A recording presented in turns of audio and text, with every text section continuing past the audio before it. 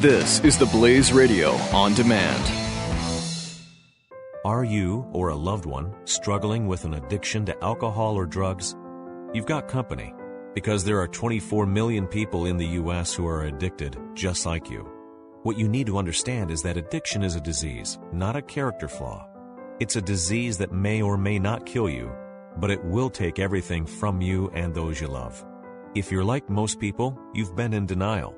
You think it'll just go away. Or even worse, you're embarrassed to admit that you have a problem. The Addiction Advisor Helpline is real help. Get it now before it's too late. Their advisors are there 24 hours a day. They listen, provide guidance, and most of them are former addicts themselves, so they understand what you're going through. The call is free and the service is free. Call the Addiction Advisor at 800-278-9414. That's 800-278-9414. 800-278-9414.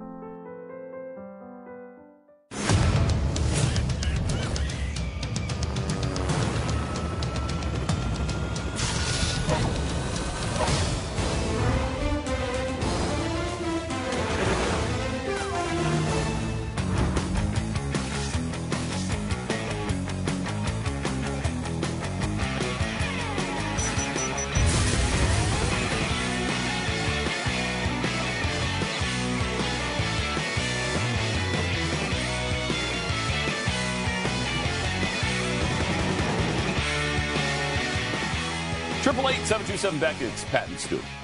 Yesterday, Hillary Clinton was addressing a community meeting at Christ the King United Church in Florissant, Missouri, and so she created kind of an uproar when she said something pretty controversial. I frankly don't know why she's not in prison right now. Do you? I mean, what is the reason for this? Why has she not been at least arrested and awaiting trial? It's called white privilege, Pat. Is that what it is? It. Yes. I'm sick of it, Stu. I'm sick of it. It's wrong. We can all come together on that. She should be in prison today, right now. Mm-hmm. Watch what she said, and you tell me. We should start by giving all of our children the tools and opportunities to overcome legacies of discrimination, to live up to their own God-given potentials. Yeah. I learned this not from politics, but from my mother, who taught me that everybody needs a chance and a champion. She knew what it was like to have neither one. Her own parents abandoned her. Mm-hmm. By 14, she was out on her own, working as a housemaid. Oh, man. Years later, when I was old enough to understand, I asked her, what kept you going? Here's what she said. Her answer was very simple. She said, kindness along the way from someone who believed she mattered. Mm-hmm. All lives matter. Oh, I can't believe. Oh my, I can't. What? How dare she? How dare you say all lives matter? No. Some lives matter. Some lives matter. Some lives matter. More than others. And some don't. Some don't matter. And there she's literally getting pummeled on Twitter by the Black Lives Matter people. For some reason, I guess, only Black Lives Matter. And that's all you're supposed to say.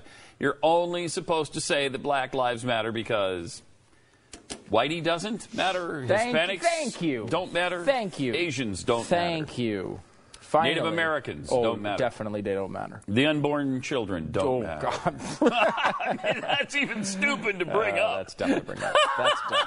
That's dumb. What kind of maroon would even mention it? Can we also focus for a moment here, Pat, on how awful Hillary Clinton is? Yeah, we can. Because I was about to get there, because she is atrocious. Seriously, I mean, she's a robot. We used to talk about Al Gore being a robot. She sounds like a pissed-off robot, too. She sounds mad. She's not good. No. The thing is with the Republican field is eventually this gets whittled down to, 3 candidates, and they're having debates and everything. When people start focusing on Hillary Clinton, she is going to have a really rough road because she sucks. Yeah, plainly, she's just bad. She's not good at this game, and I don't know. Can she make it through? She'll probably beat Bernie Sanders, sure. Although that's not even completely certain anymore. I mean, Sanders is doing pretty well in Vermont. People are loving the guy. They're loving it. So funny. Oh, he's honest. I mean, we think about it from our perspective. If you had a Republican who stood up and, like Ted Cruz, and says, you know what, screw it, I actually believe in conservative values, or I actually believe in libertarian values. You say, you know what, I want that guy. I don't care if he is maybe the most easily winnable candidate. I want that guy. That's what the Democrats are going through right now. They want someone not who's going to say that they're mainstream or quote Ronald Reagan and then, act liberal. They want someone who's just come out and say, you know what, how about socialism's the answer, guys? It's the answer. It's better than what we have. You know who Walter Williams is, right? Of course, yeah. Rush fill-in. Yeah, Rush fill-in, college professor. George Mason, I think? Yeah, George Mason. Maybe I should walk over and play this because it's really good. I mean, he just made a statement recently that Americans have contempt for our founding principles. Yeah, we actually have a clip of Rush from yesterday making a great point on the Confederate flag. Why don't we play that as you walk over? And then we'll do this. This is Rush yesterday making I can't tell if he's 100% serious here. It seems like he is. But regardless, it's just a fantastic observation about the controversy over the Confederate flag. Watch. I have a prediction. Look at me. I have a prediction. Just said it's not going to stop with the Confederate flag because it's not about the Confederate flag. It is about destroying the South as a political force.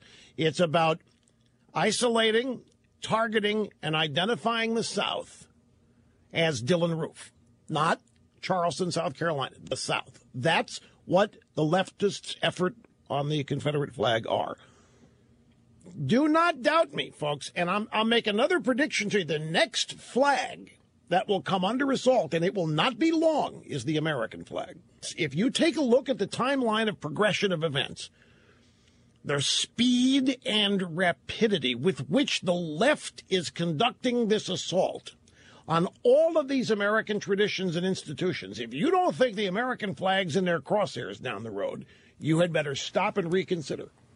Yeah, I think that's, I think he is serious about it. He sounds kind of serious. Yeah, once in a while, serious. Rush has a couple of good ideas. All right, well, when he says, do not doubt me, it's best that you don't. Yes, I know. Yeah.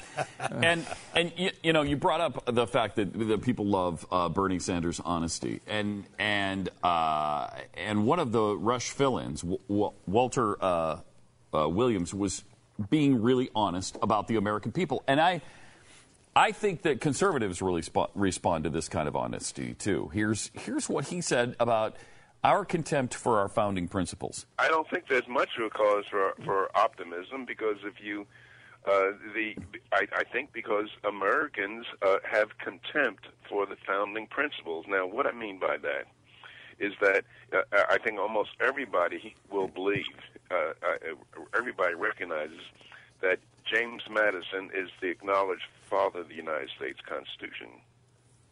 And so James Madison ought to know what's in it.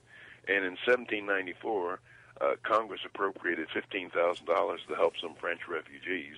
And James Madison stood on the floor of the House irate, and he said, and I'm quoting him, "I cannot undertake to lay my finger on that article of the Constitution which granted a right to Congress of expending on the objects of benevolence the money of their constituents."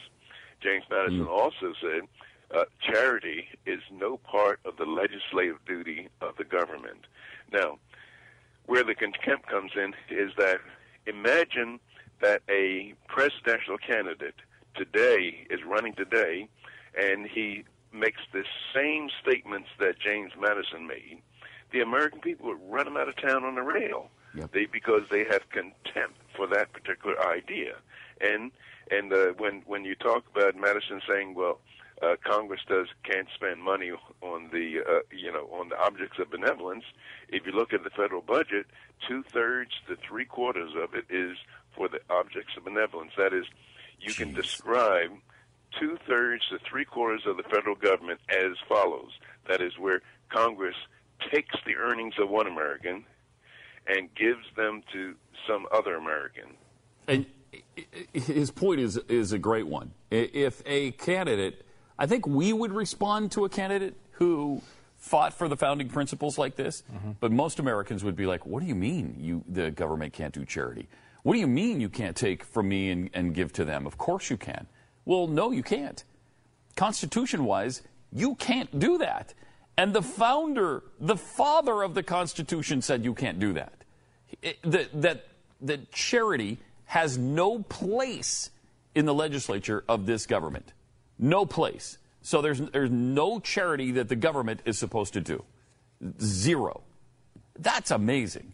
Now, we've gone so far the other way now that government is perceived as the charitable giver, right? I mean, not your family, not your church, not your friends. You turn first to the government if you're struggling. And that's the way people now think it's supposed to be. So we have turned on our founding principles. He's completely right there. And you look at the way just we react to those principles. You look at, now we hear constantly, we deserve these things. These are things we have to do. We have to take money from the rich and give to the poor, like Robin Hood, because we need to equal the playing field. Income inequality is listed not as a potential side effect of an issue, but as an issue itself. The fact that people don't have the same amount of money is a problem in this country. Now, we know back in the day, of course, this is what James Madison, talked about, as Walter Williams covered there. But look what happened in the middle. When we started growing these giant programs, the government had to go to the people and at least convince them that Social Security, Medicare, these were things you paid into. It was your money coming back. Mm-hmm. The American people at least had to be lied to convince them that it was their money and they were getting the money back. Of course, everyone gets more money. Almost everyone gets more money than they put in anyway. But that was the thought. You had to go to people and say, look, we are going to help you because, everyone has trouble saving and, widows die and there's all these situations that husbands die and create widows and there's all these situations you have to cover. So what we're going to do is we're helping you save, essentially, is how Social Security gets pitched. It's insurance for terrible events. It's your money, though, coming back to you. Now it's the exact opposite. They don't have to pitch that anymore. It's just those people over there with their nice things, they shouldn't have those nice things. You should have those nice things. They're yours. They don't deserve them. You do.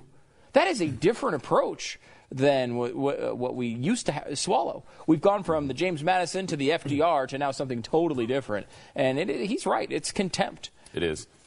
God, the progressives have totally changed the course of this country. And all of us accept it now. We accept the Social Security stuff, the Medicaid, Medicare, all of that kind of thing that was not the original intent, that was not supposed to happen. If you ran into trouble, there was no government safety net. There wasn't supposed to be one. There's a family safety net. There's, your church safety net. There's other safety nets available if you really need it. But if you really need a hand up, not a hand out. But there was no government safety net for people who were struggling. There wasn't supposed to be. And it wasn't take a look. It's not in the Constitution.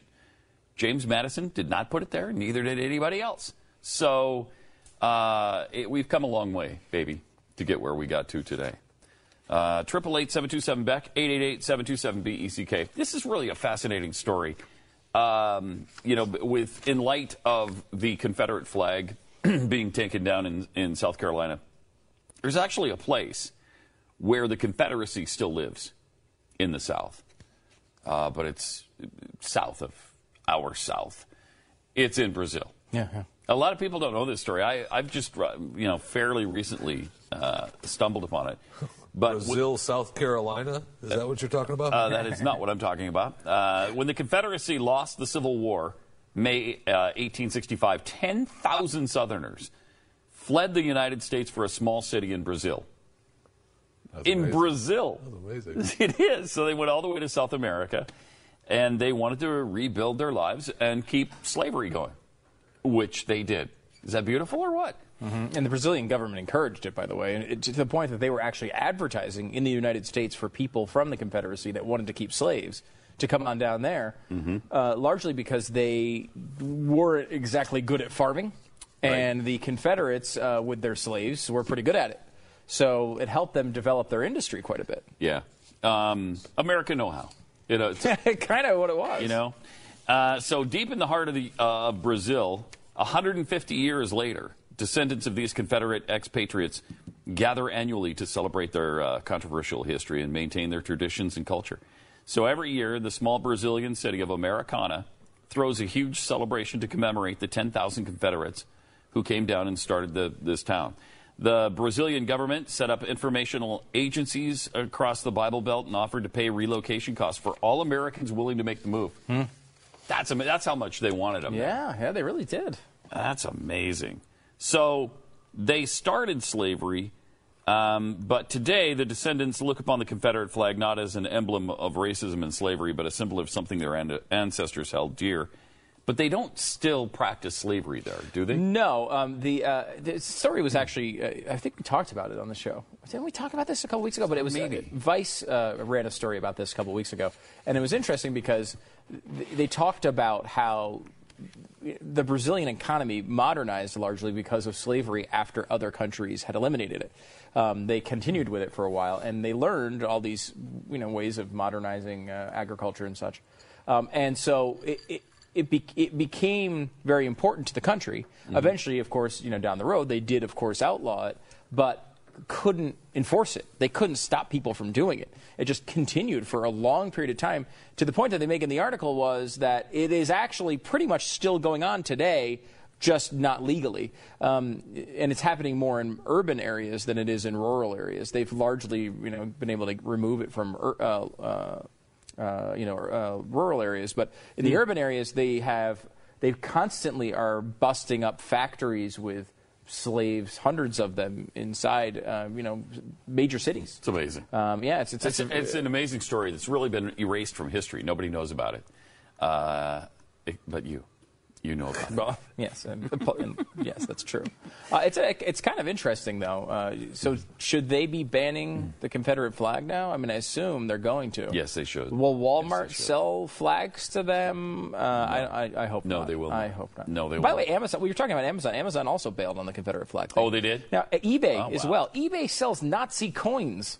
You can buy a literal coin from Nazi Germany on eBay whenever you want, but you can't buy a Confederate flag. Oh, that is asinine. Amazing. That's asinine. And the company that owns the rights to the Dukes of Hazzard apparently is now not allowing licensing. On the little Matchbox cars and all their sales and stuff. They're not putting it. I don't know if they're not putting it on there anymore. They're not allowing it to be licensed. I can't remember exactly what they had some weird logic in there. But I mean, it's so hilarious. It's like, you take this tragic, awful event where people come together and it's like, that's the story, right? That should be the story. It turns into whether we should have flags. And amazingly, within less than a week, half the country changes their mind when the flag had nothing to do with this case outside of this kid took a picture with it. Well, the flag made him do it. Other than that, no, it's not true. The flag made him do that, right, Jeffy? Flag made him. The biggest flag store in Dallas, the owner, Denise Lucas, was quoted as saying, we're still going to sell the flag, the Confederate flag, and we don't support that flag. We would never support that flag. It's offensive. But if you deny that history existed, it can be used against you. So we're still selling the flag. I mean, and no one yet is at least saying privately you can't use it. But I would not be surprised if that's soon. And by the way, can you buy the flag patch, the other like the Rhodesia flag? Can you buy the South African apartheid era flags? Which he was actually wearing on his shirt. Yeah. I would not be surprised to find that on eBay. We should at least look today. See if anyone's got a Rhodesia flag on there. I'll tell you something. All this craziness, it is time to be prepared. It's time. Okay? If you're not prepared up until this point, if you were doing the formerly stew route of preparation, which included soy sauce and I think duck sauce. Some duck sauce in there. The packets, they stay for a long time. Yeah, they do. They stay pretty good. Mm-hmm. If you want to exist on that for 3 days, go ahead. Or you could try this. You could get a 72-hour kit. That's 3 days of food for $10, and that includes shipping. So right now, My Patriot Supply will send you 3 days worth of food. It's a 72-hour kit. You get enough food for you, and then you can get your family of four. You can do $40 worth of food for a family of 4, and you can be set for at least 3 days, come what may. So call them right now at 800-274-3040. It's really good food, too. And preparation's obviously an important part of the package, but the other part of it is the food's actually good. This is Liberty Bell potato cheddar soup. Get some, what is this, creamy stroganoff. It's actual real food. You're not eating like, here is fiber bar. It's something that your family is going to enjoy if you have to use it, which is great. Give them a call, 800-274-3040. It's My Patriot Supply. They have all of your preparedness needs. My Patriot Supply, it's not just food, it's freedom. 800-274-3040. Are you looking to save 50, 60, even 70% on your phone bill? Well, here's a tip. Broadvoice.com. Hi, it's Brad Staggs of Blaze TV here. Broadvoice offers high-quality phone service for only $8.95 a month. You may ask, how can I save so much money? What's the catch? Well, the secret is the technology. Broadvoice uses VoIP technology that takes analog audio signals from your phone, turns them into digital data, and then transfers them over the Internet. This means crystal clear sound and cheaper phone bills. Broadvoice has been ranked in the Deloitte Technology Fast 500 and Inc. 500 as one of the fastest-growing private companies in America. Get Broadvoice right now for only $8.95 a month. Keep your existing phone number for free, and Broadvoice will send you their easy plug-in adapter free. All this, and you get unlimited local calling for just $8.95 a month. Plus, for a limited time, Broadvoice will even give you your first month free. Do what we did here at Blaze Radio. Make the switch today at broadvoice.com or call 888-332-8036. 888-332-8036.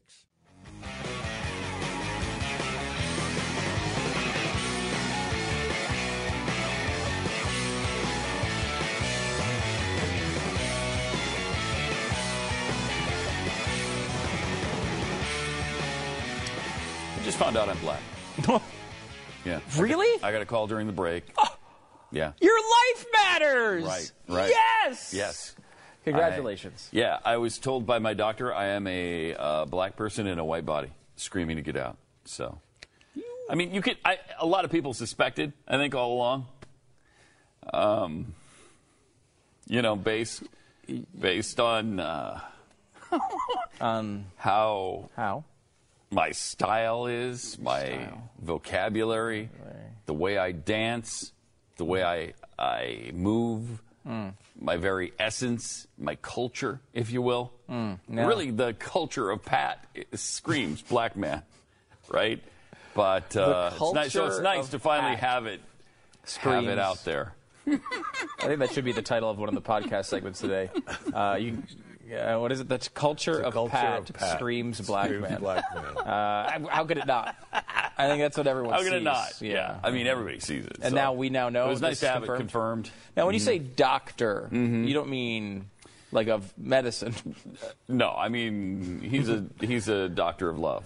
Oh, and Dr. Love? He's a doctor of love. Okay. Yeah. And here's a woman who just found out she, too, she found out the opposite, actually. She found out she's white. She thought she was black. Turns out she's white. Verta Bird. I like that name. Verta Bird has told people she's black her whole life. But this isn't the Rachel Dolezal story. She's from Converse, Texas. She was born Jeanette Beagle in September of 1942 into a family of 10. When her dad walked out on her family, her mom was severely injured in a fall, so the kids were taken from the home. And she was adopted by Ray and Edwina Wagner, a financially secure black family in Newton, Texas. She grew up an only child. Married twice, had a daughter. Did she not know she was in 2000? Oh, she did know. In 2013, she decided to start looking for information about her biological parents, and it was then, at the age of 70, she found out she had white parents. I mean, why would you assume, I don't know, maybe you could make it out that she is black, I guess? I think so. Maybe. I could totally. Yeah. It just shows how freaking stupid these racial divides are. Yeah. It's like I'm looking at her right now, and honestly, I could go either way. If you were to tell me the story the exact opposite way, and she was holding up a picture of her biological family who was black, I would have believed you. It's like these are not actual lines, and this is why the nonsense of Black Lives Matter as opposed to All Lives Matter is so ridiculous. Mm-hmm. Of course, all lives matter. But that includes black people. It includes white people. It includes everybody. That's what Which one's closer to what Martin Luther King really wanted? Is it all lives matter or Black lives matter? He wasn't arguing that only black people matter. No, right. That was not what Martin Luther King was arguing. Yet that is the way it's spun today. It's an interesting story to highlight that, though. Yeah, it is. As I believe really I covered earlier, Dr. Kareem Abdul-Jabbar, who also, by the way, was the doctor who called you and told you were black. Oh, yeah, that's right. Informed us that race is not does not exist. It's an artificial construct. It's an we artificial found that construct. out. We found it's that not out. scientific, has no basis, it's just a collection of culture. So, as Dr. Abdul-Jabbar noted, we now all follow that. Well, he's so smart because he's really tall. Right, and people don't realize that, people don't as realize. you get taller, what actually extends is the brain. Yes, exactly right, because it has to get signals to a much larger portion of the body. So imagine how big Jeffy's brain is under that theory. Well, he's not that tall, so he just when you but grow he's out still- the other way, okay. it doesn't apply. That just squeezes out the brain? Yes. Okay. To the size of about a peanut. Oh, no. Oh, Jeffy's boy. pulling out the hashtag. Jeffy's pulling out the... Yeah, I don't know. You got a hashtag, Jeffy? I've got my own hashtags. Too far? Can we get a close-up of the hashtag? Hashtag Fat Lives Matter. It's my new hashtag. Yeah. Stop it. Stop it. We matter, too. No, that's not true. That's powerful. I mean, I do believe fat lives matter. I just don't believe yours, not yours. specific Yeah, fat right. life matters. Right. Exactly right. So horrible. All right. FBI files obtained by Judicial Watch reveal that Valerie Jarrett, she is the close confidant. He's called her like a sister. She's so close to him. Her dad, her maternal grandpa, and her father-in-law are all communists, and they were all under investigation by the U.S. government. Hardcore communists is the way they're described. Jarrett's dad, a pathologist, geneticist named Dr. James Bowman, he had extensive ties to communist associations and people, and a lengthy FBI file to prove it. In 1950, he was in communication with a paid Soviet agent named Alfred Stern. But come on, who among us has not been in contact with paid Soviet agents? I mean, if I had $1 for each and every Soviet agent that I've been in contact with, now, did you I wouldn't have $1. Did you know that they were paid Soviet agents when you were meeting with them? Because I found out afterward. Did you care, though? Kidding me? Really? Yeah. Okay. So you did care when you found out. I didn't Stu, say that. did you care when you found out about your paid Soviet agent? Not really. Whatever. I mean, so you're taking these secrets back to the Kremlin. So what? Right. That's kind of how I reacted about it. Right. What's the big whoop? Exactly. That's how I went. The Jarrett family communist ties also include a business partnership between Jarrett's maternal grandpa, Robert Ronchen Taylor, and Stern, the Soviet agent associated with her dad. And then her father-in-law, Vernon Jarrett, also another big-time Chicago communist. He, for a period of time, appeared on the FBI's security index and was considered a potential communist saboteur who was to be arrested in the event of a conflict with the Soviet Union. His FBI file reveals that he was assigned to write propaganda for Communist Party front groups in Chicago, and they would disseminate the Communist Party line among the middle class. Is there anyone in this Holy audience cow, that is that's surprised by that unbelievable. information? Well, not if they've been listening to us for more than a couple of years, because we gave most of this information out before, but nobody believed it at the time. They're all like, oh, come on, you guys are conspiracy theorists. Everybody's a communist. Okay, all right, Joseph McCarthy.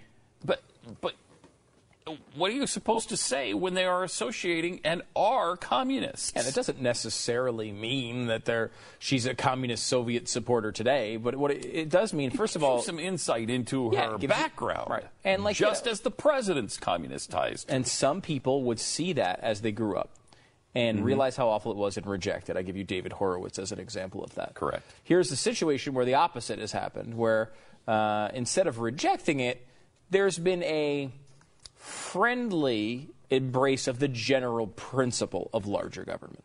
Now, that doesn't mean that she's talking about, she's not out there publicly advocating for government control of all industry. But what she is doing is embracing larger and larger government, moving towards what eventually at the end of that road is communism. I mean, you might say, I want to get off an exit, 5 exits earlier. Bernie Sanders wants to get off at the Norway exit, and that might be where she says she wants to get off as well. But if you grow up and everyone around you is a communist, and you realize that is not something that you want, you'd think you'd reject that. You'd think that you'd say, holy crap, that is not something that I would want. Publicly, you'd fight against it. Instead, she embraces large swaths of the philosophy, and you wonder, how that happens. It's interesting, too, by the way, this is, we talked about it a few weeks ago, how Russian agencies were going after websites in the United States, posting comments. The agency. Yeah, it was called The Agency, you're right. And even on the Blaze, actually listed in the article was they were posting in the comment sections of the Blaze to try to influence Blaze readers to like Russia more, apparently. There's an update to that story, and it's pretty fascinating. It's in Politico as well, in that the Russian government is actively trying to seed secession movements. Yeah. In the United States, and they're reporting back to Russia and their areas that places like Texas are really close to seceding, and all these movements are really gaining steam, and it could happen at any moment because they want to convince their people that the Crimea thing is completely okay. So they're saying, like, look, this is happening everywhere. People are, secession is natural, and it happens all the time. The Americans are criticizing us for it, but look, it's happening there, too. Texas is going to secede, and they're doing the same types of things, like planting comments and trying to manipulate people into believing these things, including their own people, which is kind of a fascinating update. I mean, this stuff continues to go on from these people. Yeah. 888-727-BECK. More Pat and Stu coming up. Does your fat life have to matter? That's the only question I have when it comes to your hashtag. I should put all. You're right. But yes, fat lives matter. I would say all. Most fat lives matter, but not yours. I mean,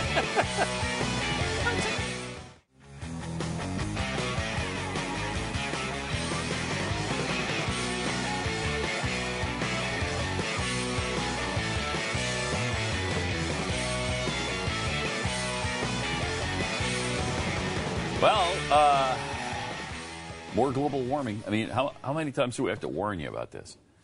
Stu, how long have we been on the global warming situation? Pat, you and I first predicted that global warming was going to be this big of an issue in the summer of 1775. That's a long time. That's a long time. And this is one of the main, people don't realize, one of the big reasons. And the thing is, when you think of it, having been the summer of 1775, we actually went through a little ice age before we got to the warming that we warned about. That's one of the reasons. We knew things could change quickly. Oh, but the flack we took during the late 1700s. And we said, hey, you know what we need is independence from this carbon spewing Britain. Thank you. And that's how we started the revolution. Yes. But exactly that's old news. That's another story to get into another day. Well, now Britain faces freezing winters as a slump in solar activity threatens another little ice age. We get this story once a week. I mean, how many little ice ages have been predicted lately because of cooling temperatures? Many of them. Many. Climate experts warn the amount of light and warmth released by the sun is nosediving to levels not seen for centuries. Wow. Since we first warned about it in the 1700s. Right, that's the centuries they're talking about. They fear a repeat of the so-called Mater Minimum, which triggered Arctic winter whiteouts and led to the River Thames freezing 300 years ago. You used to go ice skating on that. Pat and I. We did back in the day. We actually used to do synchronized swimming as well. When we go back to the mother country, we did that, In fact, we invented synchronized swimming. A lot of people don't know that. We did it right there in the Thames. And we killed the dinosaurs. The Met Office-led study warns, although the effect will be offset by the recent global warming, Britain faces years of unusually cold winters. This is just, how do they continue to say the climate chaos, global warming, we're going to burn up stuff still exists when you get all of this? And you got all this conflicting information, and yet they stick to it. Well, it might offset the global warming we're having a little bit, but you're going to have these unusually cold winters in Britain, and it's going to maybe freeze all over the place. Return to the grand solar minimum. affecting Europe and U.S. winters. I mean, how often do you have to see this? Reduced solar activity will lead to an overall cooling of the Earth of 0.1 Celsius. So is that about a degree Fahrenheit, maybe? I mean, even that's not catastrophic. It's only like 0.2 degrees Fahrenheit. Is that all it would be? Yeah. It's not even close. But that's the thing, is like you've got a situation where, 0.8 degrees, that's 12% of the warming over the last century, they're saying, is now going to go away because of solar activity. And again, add in the margin of error, you're probably about 25% of the entire warming that could potentially go away. Another thing they have not predicted, another thing they didn't see coming, another thing that's surprising them, another thing that was unforeseen. How many times do we have to go through this little dance? Over and over. It's just, I'm tired of it. Me too. I mean, we were told that it would be 200 degrees warmer right now had it not been for the ocean sucking up some of that heat. Mm-hmm. Which is, by the way, how the Earth operates, so it's not surprising. You didn't know that, It's apparently, what before you made goes the on. prediction? Yeah, because the ocean will do that, and it does that. And like, what if the whole Earth was made out of the vinyl in a black car? Oh, then man, would it get hot 7 billion degrees warmer. It's not, though. Let me ask you this. What if the Earth was made of cheese instead of the moon? Well, then it would melt. And then it'd melt, right? And then you'd have a giant fondue. Oh, my gosh, that would be good. This I'm sounds kind of pretty in good. favor Okay, of I'm that. in favor of that. Where's the fondue? We can't call America a melting pot, we found out from UC Berkeley yesterday, but maybe we can call the whole planet a melting pot of cheese. This is interesting because usually advertisers would come on and request attention like this, like the melting pots had the last couple of days. You purchase that, right? I love that place. Here's the thing. What if we kind of flip the model on its head? I'm just throwing this out there. Look, if we're going to act like our government and we can maybe implement this to our own business, what if we were to pay for them to advertise on the show so that we could get food? Yes. Right? We use Glenn's money to pay for them to appear as advertisers, and then they bring us the free food. The last thing you said is perfect. Free food? Free food. Okay. Glenn's money from the melting pot. Here. Yes. Yeah. Where's the Glenn money free food for our free... Where's the fondue? For those who are not familiar with the melting pot, it's a fondue place. How many melting pots are there? Are they all across the country? I think they're, I know they're in Utah, they're in Texas, they're in Pennsylvania for sure. Yeah. They're great. So that's just about everywhere, right? Those 3 states comprise like 98% of the nation. Give or take. I mean, I'm just estimating there, but I think that's pretty close. 126 restaurants. See, that's a lot. Yes. 126. Yeah. There's one in Canada, and 126 in the United States. There are 3 in Mexico City. There's 1 in Indonesia, and there are 5 in Saudi Arabia. There's also several in the Dallas-Fort Worth area. Which leads me to the question, why don't we have melting pot food here right now? Where is the fondue? Look, if you can, I don't know if you can get a shot of the studio. We're here, and behind Jeffy is a bunch of open space, then the radio studio kind of in the distance. I mean, the middle is a perfect place for a fondue stand. Look at that. I mean, if you kind of look there's Jeffy. Look at that. And you're kind of like arcing around here. Right. And then you look back towards the radio studio. You've got a lot of dead space there. Between a lot.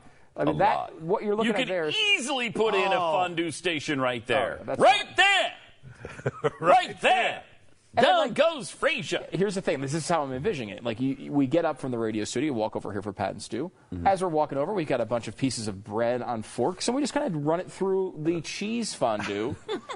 Like the cheese waterfall. Like a cheese waterfall. Right. Or, the chocolate waterfall, whatever. Right. And we bring it over here, and we just eat the cheesy bread and the way stuff you're thinking. during the worst show. case scenario, if we couldn't get anything built in the open area right off the bat, we could just borrow Dana's desk. They could set it up on Dana's desk. Show Dana's desk real quick. There's plenty of space for that. Just while we're waiting for construction to end. Right. Yeah, you could easily do that. So we could get it started right now. We don't have to wait. Right. My impression isn't Dana on vacation this week? Yes. So, I mean, she's not going to care if we put a melting pot set up on her. To be honest with you, I almost don't care if she cares. the Von Zupots can go there. That's a darn good point, Jerry. All right. He's sitting there, just like cheese residue all over her glass desk as she's doing the show. I don't know what happened. You get used to it, right? None of us were in here. Well, you get used to it. Jeffy's got friggin' crumbs all over the table all the time. We got used to it. We do the show. We get through it. More Pat and Stu coming up. Oh, where's the fondue? We've been talking about it for 5 minutes. Where is it? I really want melting pot now. Oh, my God. Where do I get it? Do they deliver? I doubt it. That would be they deliver? very deliverable. Let's see if They used to bring deliver it to from the Arlington. station all the time. Bring it from Arlington. I'm ready. Come on. Addison. Is that the closest one? I would think, yeah. That's the only one I know about. No. In the DFW, yep. No, there's a closer one. Is there? Closer one. Yeah, Addison's got to be closer.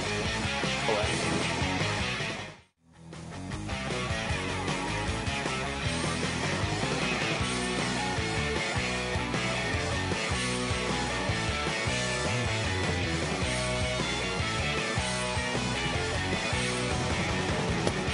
It's Pat and Stu. I love how they're making these excuses now for the lack of global warming, because we've been in this pause, according to satellites, for 17 years, going on 18 now, and according to surface temperatures for 10. Okay, so at least 10 years of no global warming whatsoever, and maybe as much as 18 years. And by the way, which one do you think is more accurate? Do you think the satellite measure is more accurate, or the surface stations, which they have to adjust for new development, which are near cities now, where they used to be in fields, which are not nearly as accurate as obviously a satellite measure would be? But let's just all fakey fake and act as if that's the more accurate one, even though we all know the opposite is true. Right. However, we're willing to even give them that. Yeah, sure. We'll give you 10. It's only 10 years. We bring up the surface temperature possibility all the time. But they continue to make these excuses. We just told you about the freezing winters in Britain and the U.S. that are supposedly coming our way. Well, now they're saying that because of that, okay, because of the slump in solar activity and the cooler sun, global warming in northern Europe and eastern U.S. could be partially offset in future because the sun is entering this weaker cycle. So they're making excuses for their predictions again. So because they're wrong every single time, but they want to keep this scam, this hoax going, they continually make these excuses. Well, it was a pause. It was unforeseen because we didn't foresee that the fact that the ocean was going to gobble up 200 degrees of that warming. Well, this time it looks like the sun might have something to do with the temperature on the Earth, and so it's going to be a little bit cooler. And so now we're thinking maybe that offsets the warming that the CO2 is causing, because as we all know, CO2 is much hotter than the sun. And but without the two of them working in tandem for a little while, it might not be as hot as we once thought it was. It's like we've developed a diet that you're allowed to eat unlimited Twinkies, but what we did not realize is that the Twinkies have calories, and so right now really what it's like. It is. It's like, okay, well, wasn't that supposed to be part of your analysis? You were telling us we're supposed to spend a couple $1 trillion in global GDP over the next century minimum. And so, okay, that's great and everything, and I appreciate that. But maybe you shouldn't act so sure until you have those things worked out. If something like, I don't know, the oceans act completely differently than you realize they did, maybe that's your fault. Yeah. You know? Yeah. If you find out that, hey, there's fat and cholesterol and calories and Twinkies, you can't blame the Twinkie. You're the one that screwed that up. You were supposed to have measured that before you launched the diet plan. And, for whatever reason, they get the break on this. Every time. You want to say it's just blatant liberalism. You want to say it's just media doesn't want to admit they're wrong. There's 100 reasons why it's happening, but they never, ever are responsible for their errors. And by the way, the Pope has entered this fray on the side of global warming. And we're getting, I think, maybe a glimpse into how that happened and why that's happening. Apparently, he has a big advisor who is they're calling him a pantheist.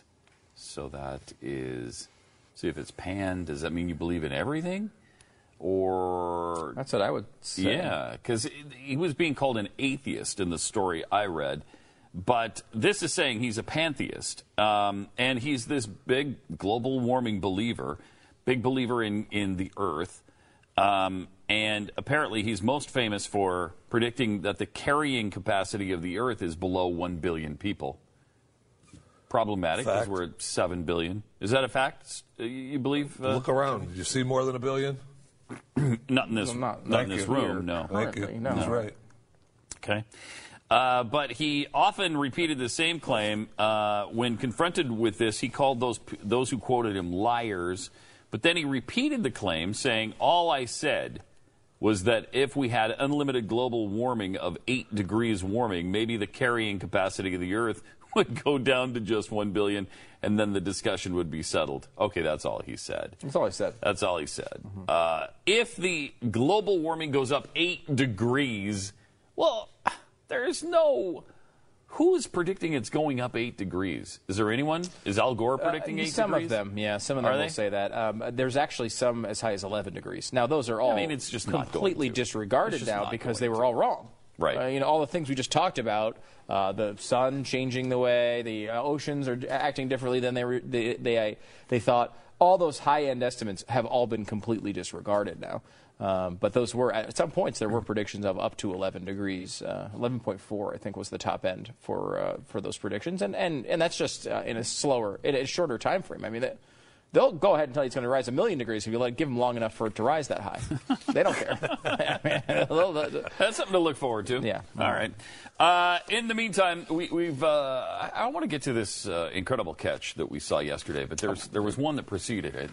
Wait, you want to go back? Incredible catch. I know what you're talking about. Let's tease this. This is one of the reasons I'm known as an international Canadian sports celebrity. Watch this one catch. of the reasons. One of the reasons. Here it is. You are known that way because I never hear that. And you never want him to be that guy that turns in a bad performance and didn't get Wait, go back again. That's a good angle on that shot because.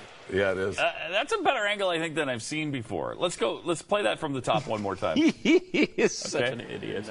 Boom. All right, there you go. Right, and there goes. And somebody, right in the field of play, steals it away from James Loney and makes the catch. That's an out right there. It's one of the most brilliant plays, obviously, in Major League Baseball history. And that's how people call it. They call it the catch, you may know. Although a guy I would say maybe topped me last night because might have. I don't know though. That was more blatant than I remembered it. But here's another blatant one. Here's this. Look at that slow motion. Oh, look at that! You are clearly in the field of play. Clearly.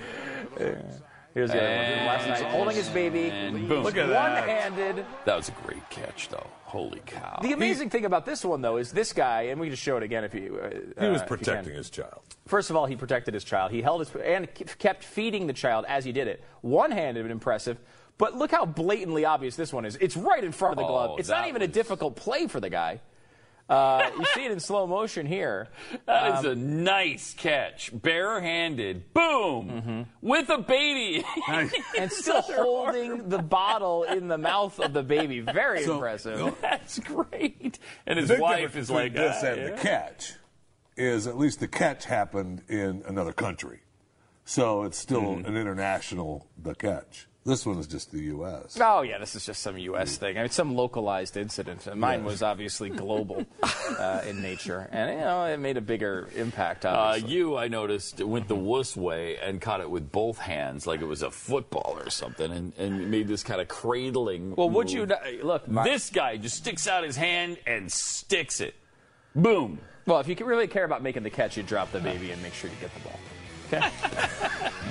He did not do that. No, he did not. He did not do that. And he was getting trashed by the announcers, which they had to review that play somehow. Mine was really obvious interference, but that one they had to review. Come on.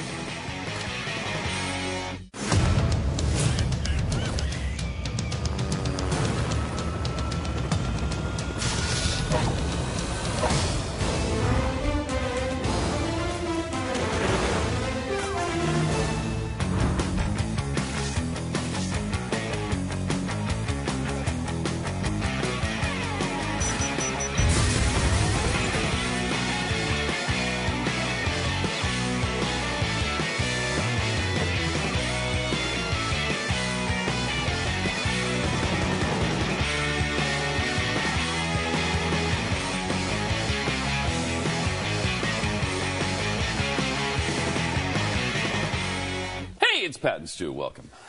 Hour number 2 of Pat and Stu.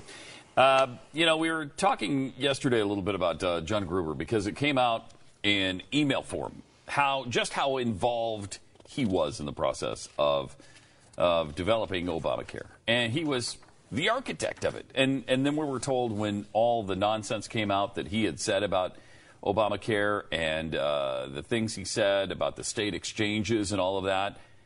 Oh, he's a bit player. He's a guy who I barely even know. I've never even heard the name. He didn't even. I don't even think the guy knows English. I think he came from Zimbabwe, and I think he just got here. I don't think he was even here when we were doing that.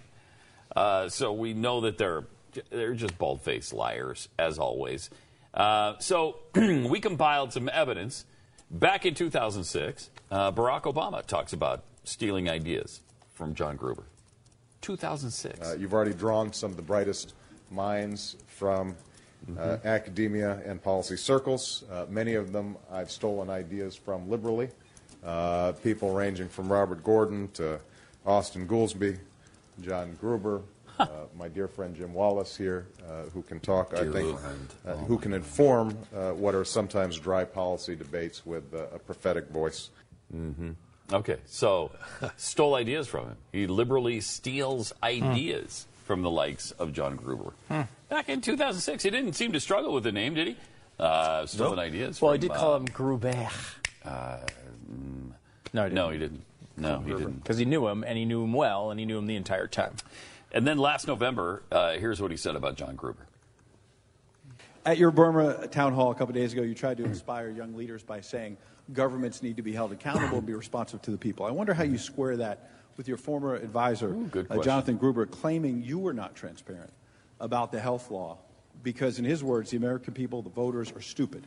Did you mislead Americans about the taxes, about keeping your plan, in order to get the bill passed? No, I did not. I just heard about this. I get well briefed before I come out here.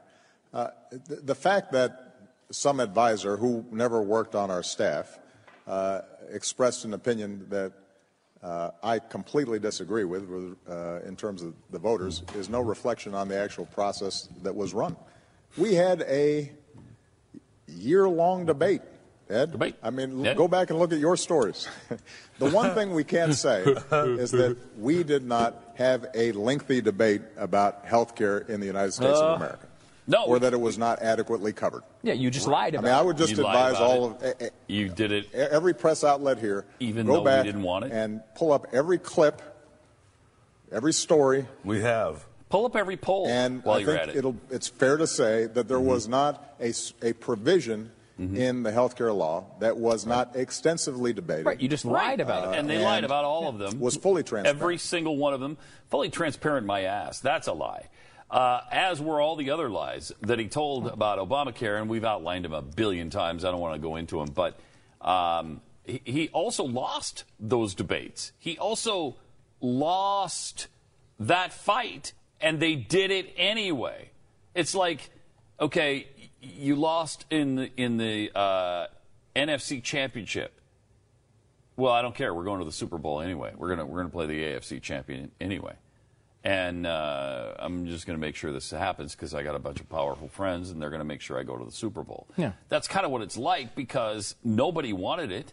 Right. 34% of the country wanted it, and they did it anyway. Right. And the point about that these things were debated, and they were, because conservatives found out about them, brought them up, and then you told everybody that they weren't true. Right. And now we found out they are true, and you're saying, well, we debated that before. Yeah. Well, the debate was whether it was true or not. Now, it is true, and the debate never happened whether it was a good idea or not because you were lying about it the whole time. Exactly. So that's kind of a problem. But, I mean, look, Jonathan Gruber's a very forgettable guy. Apparently. He's the type of guy that you see, and he gives you intimate advice over and over and over again. Well, you steal ideas from him. You steal ideas from him, and he's in your White House at times. There's pictures with you all over the time. And then, of course, you forget about him. I don't even know who that guy is, some advisor. Right. Nancy Pelosi also had some of these interactions. This is Pelosi in November. I don't know exactly who Jonathan Gruber is. Watch. I don't know who he is. He didn't help write our bill. And so, with all due respect to your question, you have a person who wasn't writing our bill commenting on what was going on when we were writing the bill. I don't know if you have seen Jonathan Gruber of MIT's analysis of what the comparison is to the status quo versus what will happen in our bill. The way they lie is amazing. I mean, they have no compunction about it. They just don't care. They just don't care. In a just, sensible society, the speech you just saw from Nancy Pelosi in 2014 would be the last speech she ever gave in public office. When you come out and you say, I don't know who he is, what are you talking about? And then people find audio of you praising him specifically about this bill, you never get elected again. And she said, not only did she not know him, he didn't write the bill. Well, he was the architect of it. We know that. And he's been called that in the emails that have just come to light. And here he is saying he wrote part of the law in 2010. I'm here to tell you there's a lot of reasons to like the bill. Once again, unabashed. I helped write the federal bill as well. I was a paid consultant to the Obama administration to help develop the technical details of the bill. So I come to you with my biases. Okay. Paid. Not only did he help write it, he was paid to help write it. Handsomely. Yeah. Frankly. Yeah. Tons of money. Yeah. Okay, how about, this is the one that really got the most attention, and it's partially frustrating to me because here he is talking about how they pulled the wool over the eyes of the American people to get this thing passed. And it's important to understand this, but it's become sort of like Jonathan Gruber calls Americans names, and that's not what this is about. Think about it. Look, you know, as you listen to this, you're going to know the clip, but like listen to what he's saying around when he calls Americans stupid. Watch. What we say is if your insurance is above a certain level, a very high level, then we tax the extra above that. We wouldn't tax it, we just treat it like wages. No longer the tax break. Thought it was pretty good, but it could not get through politically, and it died. What if we instead just levied a 40% tax on the insurance companies that sell these terrible, expensive Cadillac plans? We said, well, that's pretty much the same thing, but why does it matter? I said, you'll see. And they were both in that passed. Because the American voter is too stupid to understand the difference.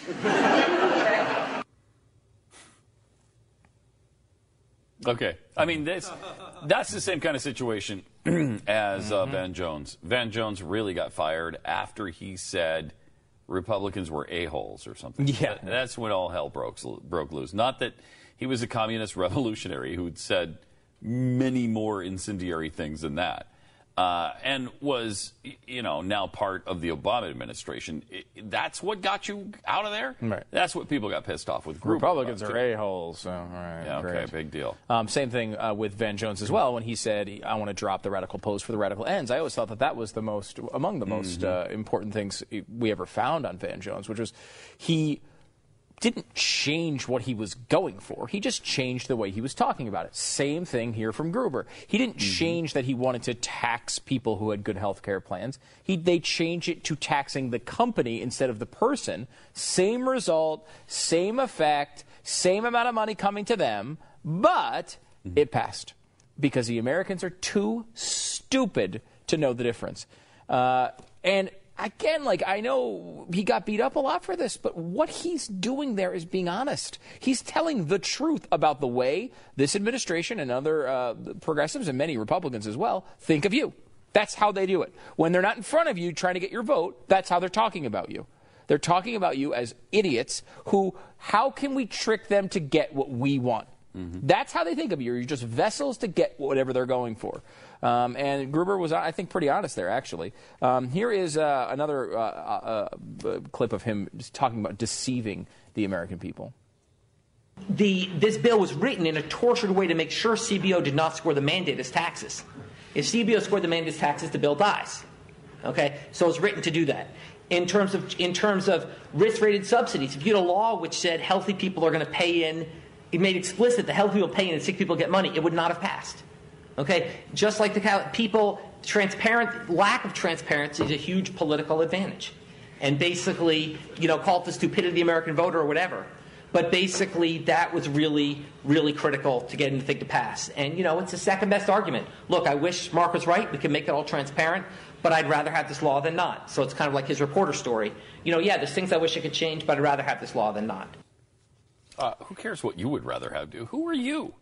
Who are you to decide for the stupid American people? He thinks he's smarter, and he should decide. He's the architect of the plan, a paid consultant on this plan. So a very high-level person deciding that's what they want to do. And he's right, by the way. Again, if they had scored this as a tax, it would not have passed. That was the entire basis of allowing it to be constitutional.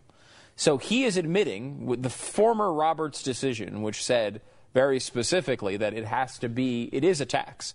And they argued it was a tax. But as Gruber points out, it would have never passed if they argued that way initially. So it should not have passed initially unless they admitted it was a tax, and they somehow, only the freaking left could pull this off. They somehow wound up on the right side of both of those things. Yeah, they somehow argued both issues. They argued both issues and won both times. You remember the really famous Obama Stephanopoulos interview where he said, it's not a tax, George. And the fact that you're going to Webster's dictionary to define the word tax shows how desperate you are, because who would use a dictionary in this day and age? I mean, you find out the meaning of words in a dictionary that's so obscure. Who would do that? I mean, so then he sends his lawyers to the Supreme Court to argue it is a tax.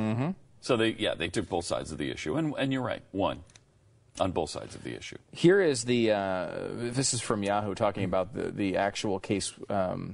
This is the one from the King versus Burwell. This is the second case. The one we're supposed to either find out tomorrow, Friday, maybe Monday or Tuesday, but very soon we're going to find out the results of this one. Here is a clip, kind of an explainer, I guess, on what the deal is with that.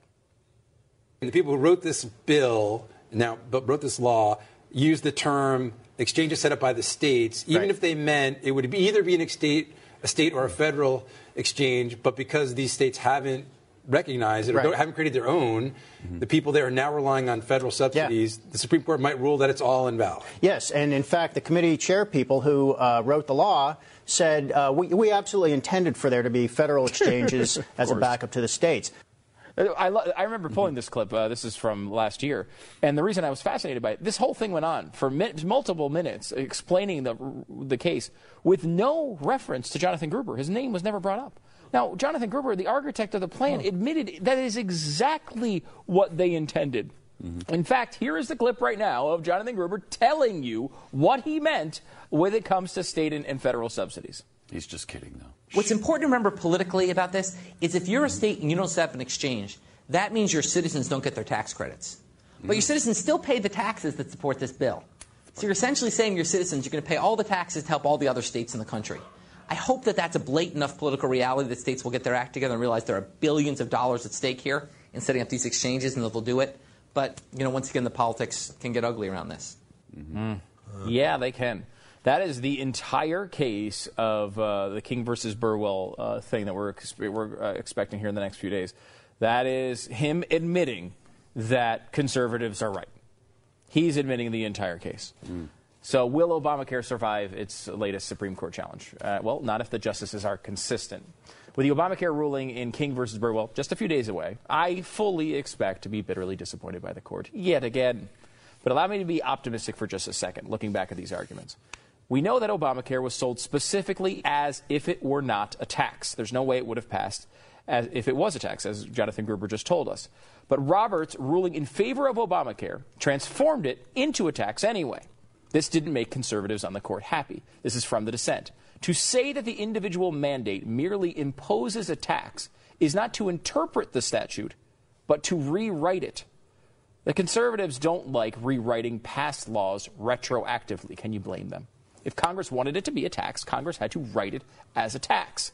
With King versus Burwell, you would think the same standard would apply. If you wanted subsidies to go to the states that use the federal exchange, you'd have to put that in the law. It's not in the law, and you'd think conservatives who agreed with the quote before would not want to retroactively rewrite the law to make it so. But the conservatives are the easy part. You got those 4 already, you'd think. How do you get John Roberts on the board to get 5 votes? The argument by Obamacare defenders is essentially that Congress made an oopsie. It's a typo. Obviously, they didn't mean to restrict subsidies to those states because it wouldn't be sound policy without these subsidies. To correct this, the Supreme Court has to protect the American people from the consequences of the errors of its elected leaders. That's their argument. But in the Obamacare ruling, the initial one, Roberts specifically said the Supreme Court can't do this. Quote, "We do not consider whether the act embodies sound policies. Those decisions are entrusted to our nation's elected leaders, who can be thrown out of office if the people disagree with them. It is not our job to protect the people from the consequences of their political choices." Thank you. Yes. Thank you. Again, I fully expect that version of John Roberts to be on a long, lengthy vacation when this decision's announced. That's right. But until then, I will hold on to the slightest bit of hope that the rule of law actually means something. Yeah, that's cute. It is adorable, isn't it? That's cute. That is really special. Oh, we are Stu, screwed. that is so adorable. How do you get out of that? I don't, If you don't. If you've said those You don't. things in the past. In a normal world, you don't get out of that. Yeah. Right? You gotta Because rule. How do you answer to that? How do you say, well, I got more information. This time I felt like we did have to protect the American people about because the consequences were too big. Too big. They were so and, big this and my time. legacy, and I'm sleepy. I can't. What's the question again? I'm sorry. More Pat and Stu coming up in a sec. It'll be a little bit longer. Probably will be longer than that, Pat.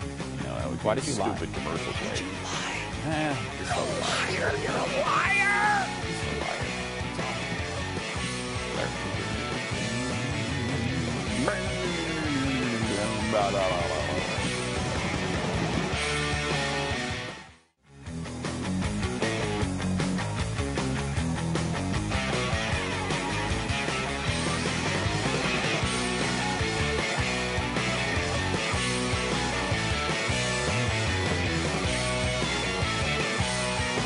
I didn't realize that in the 80s, the Soviet Union was so, I guess, insecure about their ideology that they had to ban 38 bands from being listened to or played or heard or seen. So these guys could not go to the Soviet Union. Of course, I don't know that hardly anybody could.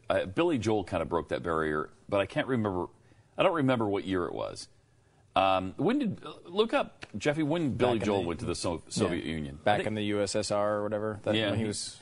Well, he went to Moscow and played there, and it was a big deal because no American rock band got to do that or rock act, and he kind of opened up the floodgates again. But they banned all these. Do you know what year it was? I'll just read the second title. Billy Joel has a tantrum. Surprised the Soviet audience at the concert tonight. He lost his temper. That was in 87. 87. Wow. Okay, so this is 1985. Soviet Union has this list of 38 bands who can't perform because they're too ideologically dangerous to the Soviet Union. They couldn't handle, for instance, the Sex Pistols because of punk music and violence. Oh, yeah, Johnny Rotten. Yeah, punk music. So punk is something that you have to avoid ideologically. Yeah. I'm not really sure why that would bring down the Soviet Union. B-52s. B-52s banned for the same reason, punk and violence. As was Madness. They're the ones that did Our House. Remember? In the middle of the street. Punk and violence.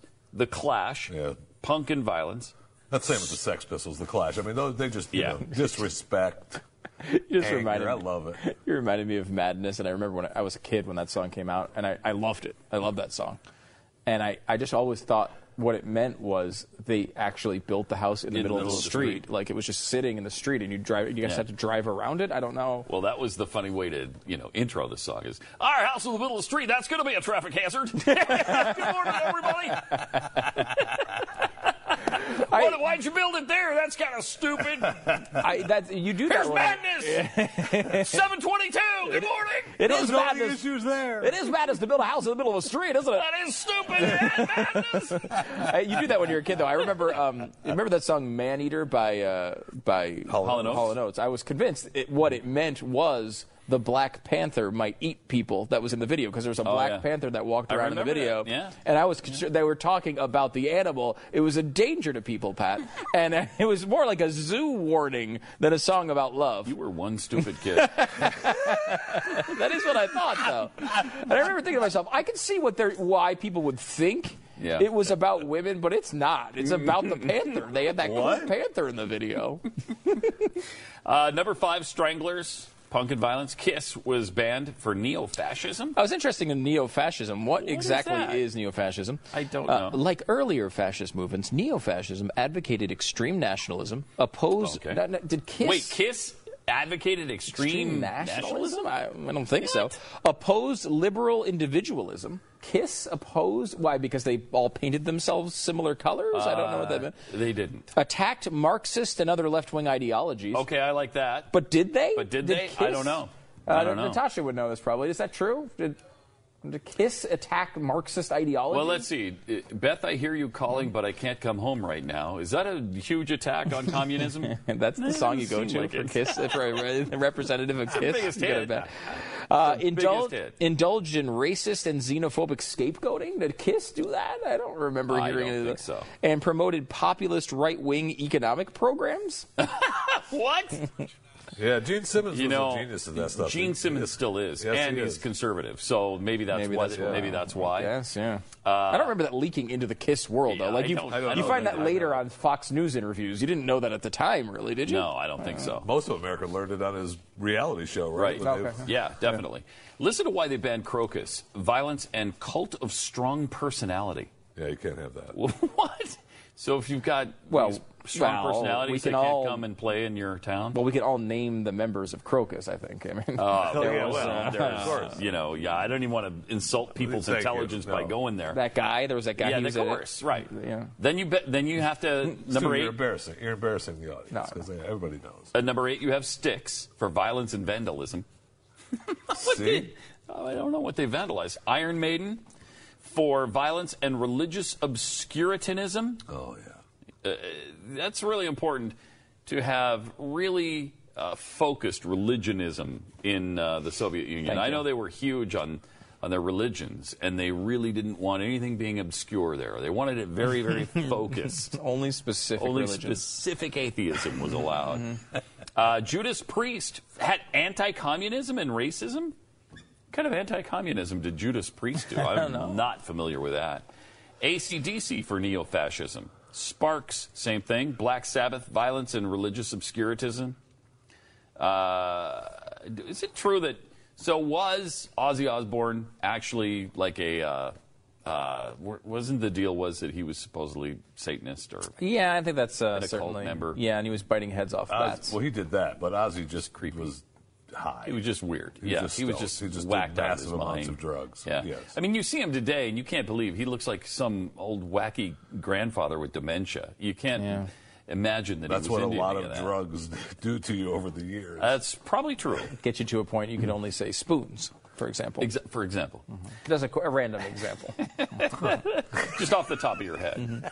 Alice Cooper was banned. Nazareth, Scorpions, Genghis Khan. They were so banned. I think they were banned here, too, because I've never heard of Genghis Khan. By the way, Alice Cooper, again, was conservative. Is known to be kind of a pro-business guy. And everything. And that wasn't listed as one of his criticisms. No, violence and vandalism was. Violence and vandalism. It's a bit, they didn't nail this one. I really like this one with Pink Floyd. In 1983, they said Pink Floyd was banned because of the distortion of Soviet foreign policy. Did they sing about Soviet aggression in Afghanistan? Probably because that was just so huge. I mean, everybody, that was a huge. There were songs about Soviet aggression. The rock bands love everywhere. to sing about the Soviet aggression in Afghanistan. A lot of them also like to sing about the aggression in Grenada. Which I know they did. Why would you go there? Thank you. We haven't been there in a while. That's why. Jeffy, by the way, if you don't know, served in Grenada pancakes in his mind. Yeah. Talking Heads. I mean, does it mention? I'll have to check the bottom of the list now. If it mentions the bands that were singing about Urgent Fury. No. Urgent Fury. Operation Urgent Fury. I mean, now you're bringing it. It's all flooding back to me, Stu. I don't like to. Okay, I'm sorry. I love the fact that the Talking Heads were banned for the myth of the Soviet military threat, because there was no Soviet military threat. It was all a myth. A lot of nuclear weapons, and tested the largest nuclear weapon that ever was produced. And the most. They had like 50,000 at one point, 50,000 nukes. But there was no threat there. I mean, that was all. Both those Pink Floyd and Talking Heads. Those were friendly military nukes. Stuff, yeah. And by the way, if anything, I would think the Talking Heads were probably on their side. I know. That's what I mean, David Byrne is not a conservative. No. Donna Summer was banned for eroticism. Tina Turner for sex, Junior English for sex, Canned Heat because of homosexuality. Were any of the members of Canned Heat homosexual? They promoted it. That's what Canned Heat means. Okay. All right. Really? Yeah. The Ramones were banned simply because of punk. Van Halen, anti-Soviet propaganda, which I'm not familiar with. Julio Iglesias, because he sucks. That's why he was banned. Whoa. Actually cite Julio neo-fascism. Iglesias sucks? Yes, oh my gosh. Are you serious? He sings like an angel. Julio Iglesias. Move on. Sucks. Move on. Then they banned Yazoo, Depeche Mode, Village People. Now there you could say homosexuality, but that's not why they banned them. They banned them because of violence. Yeah. 10cc for neo-fascism. 10cc? They did two songs anybody knows. I'm Not in Love. Great song. And The Things We Do for Love. They're both great. Another classic. None of them are neo-fascist. The Stooges, the Boys, and Blondie, all banned. So kind of an insecure society that can't handle the ideology of Yazoo. So if you're looking for them in Moscow, don't. No, I think you can now. Can now you? you can You think now now it's cleared 10cc up? can play. Okay. Oh, Wow. yeah. Talking Heads. Wow. They can all play now. All right. It's a free society now, Pat. Vladimir Putin's in charge. 888-727-BECK. More Pat and Stu coming up. Julio Iglesias sucks. It's Are you about kidding me? He sounds like an angel. Oh, shut up. Not even you could believe He's that. great. Oh, my God. I'm not listening to it because you can't be serious. Oh, cannot be serious. He's saying, to all the girls I loved before. All the girls I loved before.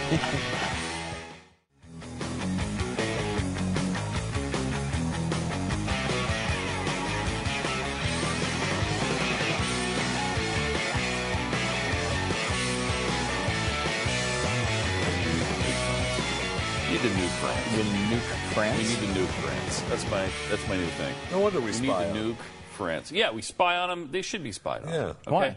Because they're French. skanky, sneaky. They're trying to ban Nutella. That's wrong. I can't have it. I won't stand for it. We need to nuke France. Are you telling me that, first of all, on the spy thing, and then we'll get to the Nutella deal. On the spy thing, every country spies on every country. This whole, you don't spy on allies. Of course you do. Yeah, of course you do. Forever we have spied on Britain. Britain spies on us. We spy on France. They spy on us. I mean, if they had the capability, they could. Yeah, you try If they had to. anybody smart enough or brave enough, they could do it. But, I mean, obviously, it's France.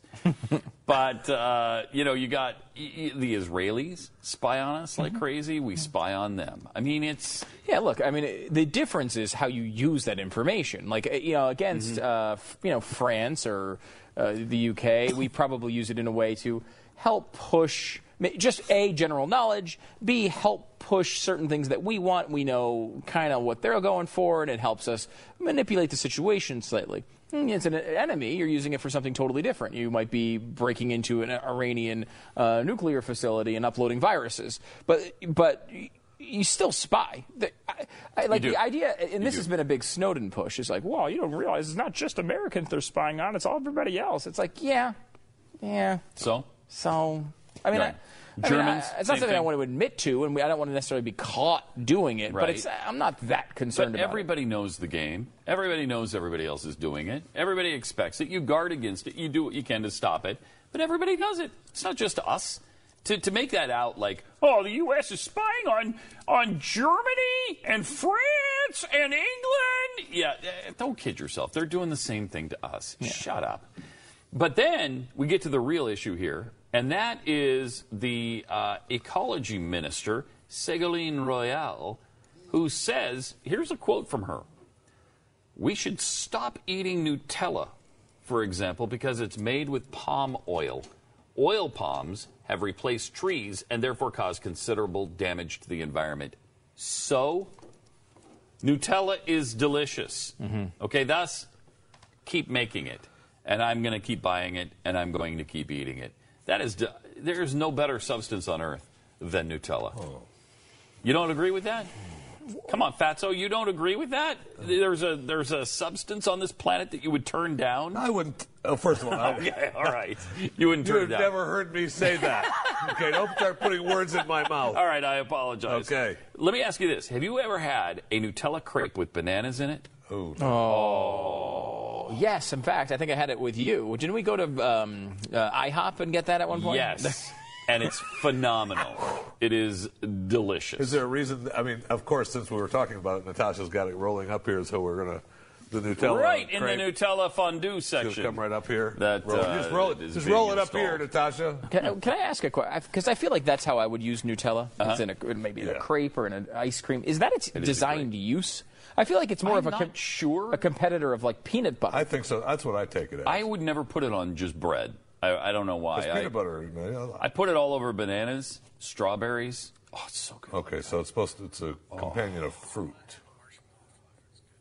I'm being told in my ear right now, Nutella and marshmallow fluff. Right, like that sounds pretty good. Well, I would like to go on record as saying anything with marshmallow fluff is good. It's true. Fair point. It's true, except for Stu won't eat marshmallows. Why? Because it made Marshmallow animal fluff. tendon.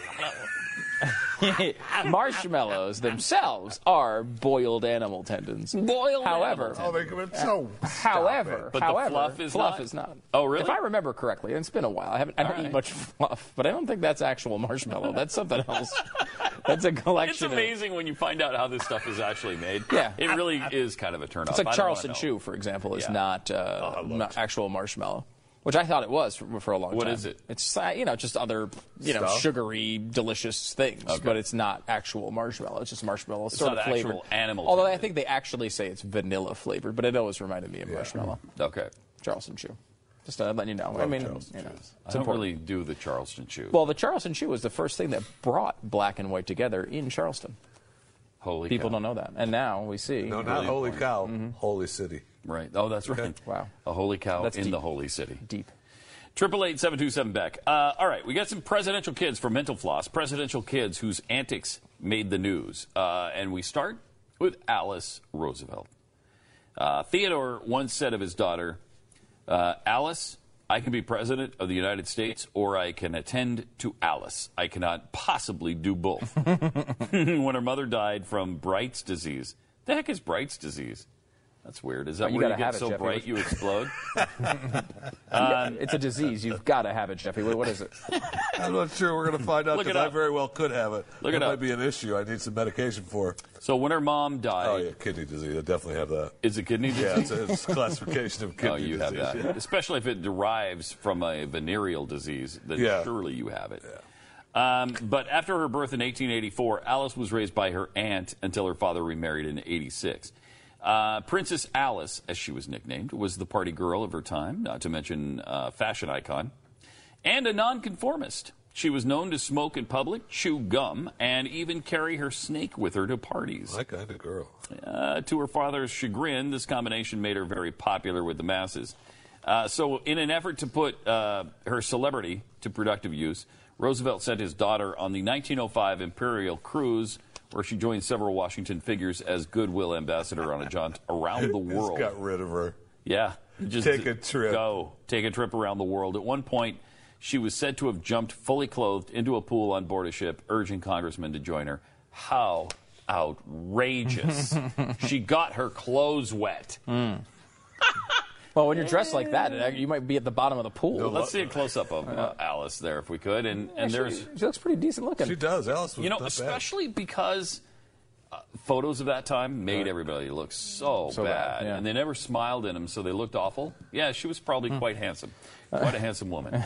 Patty Davis was one you probably do remember. Opposing your parents' political views, one thing. Doing so quite vocally when your father is still president is another. She sure did that. She opposed stockpiling of nuclear weapons. She participated in demonstrations against her father while he was president.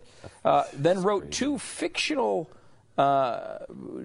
stories about her childhood, which is strange. Yeah. Eventually posted one that she said was true. It was probably just as fictional, saying that her mom popped pills, slapped her daughter for any perceived misstep. She really trashed him. I mean, it was not nice. She still remains an active political voice, but she continues to discuss her tangled family life publicly. She lived with Bernie Leadon from the Eagles. Yes, she did. Which, for like several years, I forget how long, but Bernie Leadon was one of the founding members of the Eagles, and she hooked up with him. That's kind of weird. Didn't she also pose for Playboy? Yes. I feel like she did. Yeah, I think she did. Yeah. She just. However, this I thought was interesting. She seems to have softened on her father's memory. She no longer publicizes the memoir, and in fact, isn't even listed on her website. So hopefully she's a ban on that. And we have an item in our museum when we display the museum. One of the museum pieces is a letter from her to her dad, or from her dad to her, where he is begging her to come see him. And he's starting to, really be ailing with the Alzheimer's. And they were estranged, of course. And so he is asking her to come see him. And, remember, family is everything. And it's the only thing we have at the end. And she doesn't do it. And, in fact, she takes the letter and sells it for profit. And that's how we have it now. We didn't buy it from her. No, of course not. It's been sold several times since. But really a heartbreaking, sad story. Also, you have Willie and Tad Lincoln. If you've ever been in a department store and watched unsupervised kids destroying things while their parents did something else, then you understand what Willie and Tad Lincoln were. Two of Abe Lincoln's sons. In fact, Lincoln's law partner referred to Willie and Tad as the Little Devils, as chaos would inevitably ensue every time the boys were allowed in office. They killed 17 people while he was in office. 17 people dead. 17 dead in D.C. Brutal. That's where that song came from, Willie and Tad. Really? 17 dead in D.C. You know that one? Yeah. That's from them. John Payne Todd, adopted child of James Madison, had a lot of problems. A big gambling problem. Apparently. And it looks like he was a handsome man, too, frankly. It looks like, kind of like Josh Groban. He actually looks exactly like Josh Groban. He kind of does. He does. That's a good call, Stu. Thank you. He had a big issue with gambling, went into debtor's prison. His dad was trying to cover for him. We got to bring back debtor's prison. Yeah, I know. We need to bring that back and put Jeffy in it. I disagree with. I was just going to say I wholeheartedly disagree. That would be a way to finally get rid of it once and for all. Debtor's prison. All right. John Payne Todd wound up having such a bad gambling problem that his dad, James Madison, was selling acreage of their land to pay his debts to hide it from Mom. When he died, Mom found out because the problems were so bad he had to sell their big estate. I mean, that's not good. Not good. Yeah, that's not good. So there you go. 888-727 back, and of course there's the other story of Jeffy's dad is very embarrassed of him. 888-727 back. That's the entire thing. That's it. Yeah, it was like, oh God, no, please. As soon as you were born, it's like, oh no. Oh no. Oh, please, look at not that. Look at that. I believe the quote. What is that? Yeah. Good gosh, what is that? I think was the exact quote. What is that thing?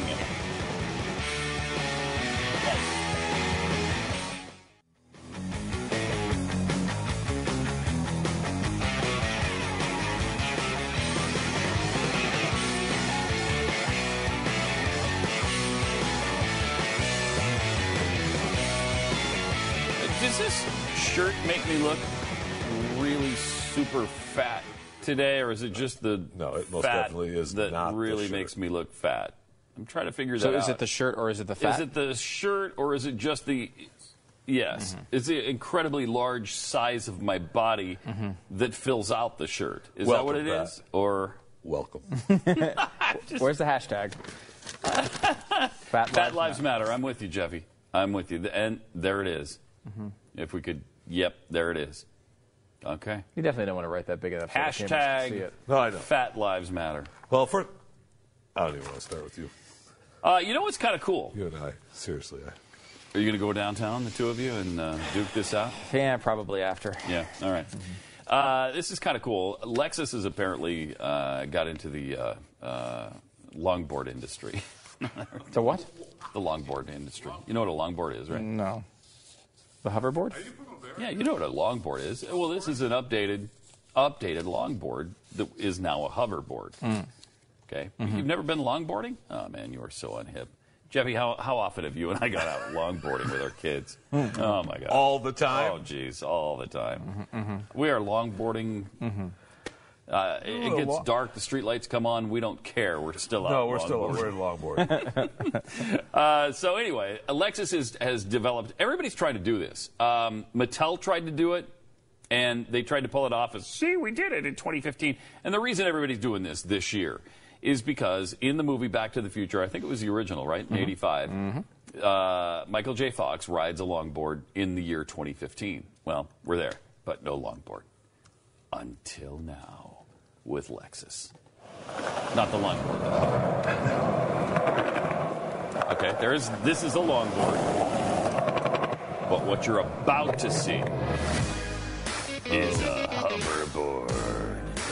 And there's no such thing as impossible. Because here is your hoverboard from Lexus. Look at it, it's just floating there in the air. Just floating in the air with steam coming out both sides. He's about to get on it, and it's over. Lexus Hover. Hashtag Lexus Hover. Follow the journey. So what's the story behind that? Can he really get on that and ride? I'm saying no. I mean, they would have showed it, right? I guess it's a teaser. It's a teaser, but I'm wondering if the weight of a human does smash it to the ground, right. Which is my guess. But apparently there's magnets in it.